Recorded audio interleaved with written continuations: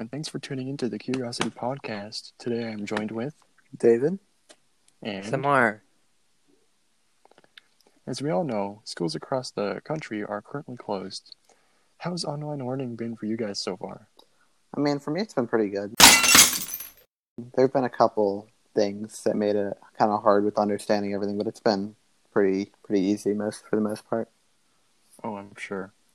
That's great. Now let's explore some of the ways that school might be different when we return. And the CDC has put out some guidelines on how to reopen schools safely. You will be able to notice the difference when you walk into school. To increase ventilation, more windows will be open.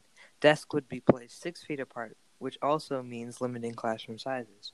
Physical barriers such as partitions may be implemented in high-traffic areas such as the front desk. That's right. And they also want to point out that there will be changes before you even enter the building. There will be social distancing on school buses when possible. Yeah, buses will probably only have one person per seat.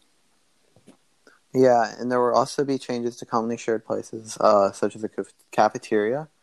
And I'm guessing that use may be staggered with more lunch periods, and physical barriers should be placed between bathroom sinks when they're closer than 6 feet.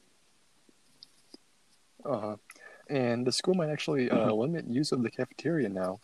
So they might have students bring their own meals or having the cafeteria food brought into classrooms. Okay, so now let's move to student schedules.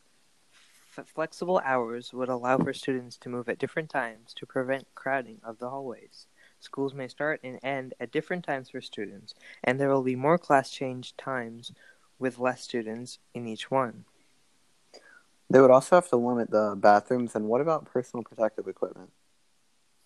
Well, students should be encouraged to wear face coverings, particularly older students, especially when social distancing is difficult. Adequate supplies such as hand sanitizer, soap, paper towels, tissues, disinfectant wipes, and trash cans should also be used.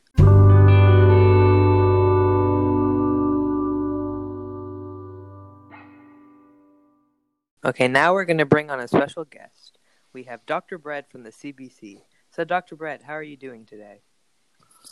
Awful. I haven't slept for the last 8 weeks.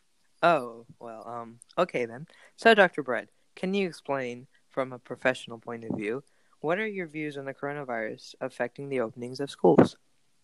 We're all screwed. Schools are a petri dish for the virus. Oh, okay. Then anything else? The world is going to end and the aliens are coming. Okay, well, thanks for joining, Dr. Brett. We're all going to die. All right, stay safe. Anyway, this is the end for this week's episode. Thank you for tuning in, and we hope to see you next time. Stay safe and wear a mask. Adios.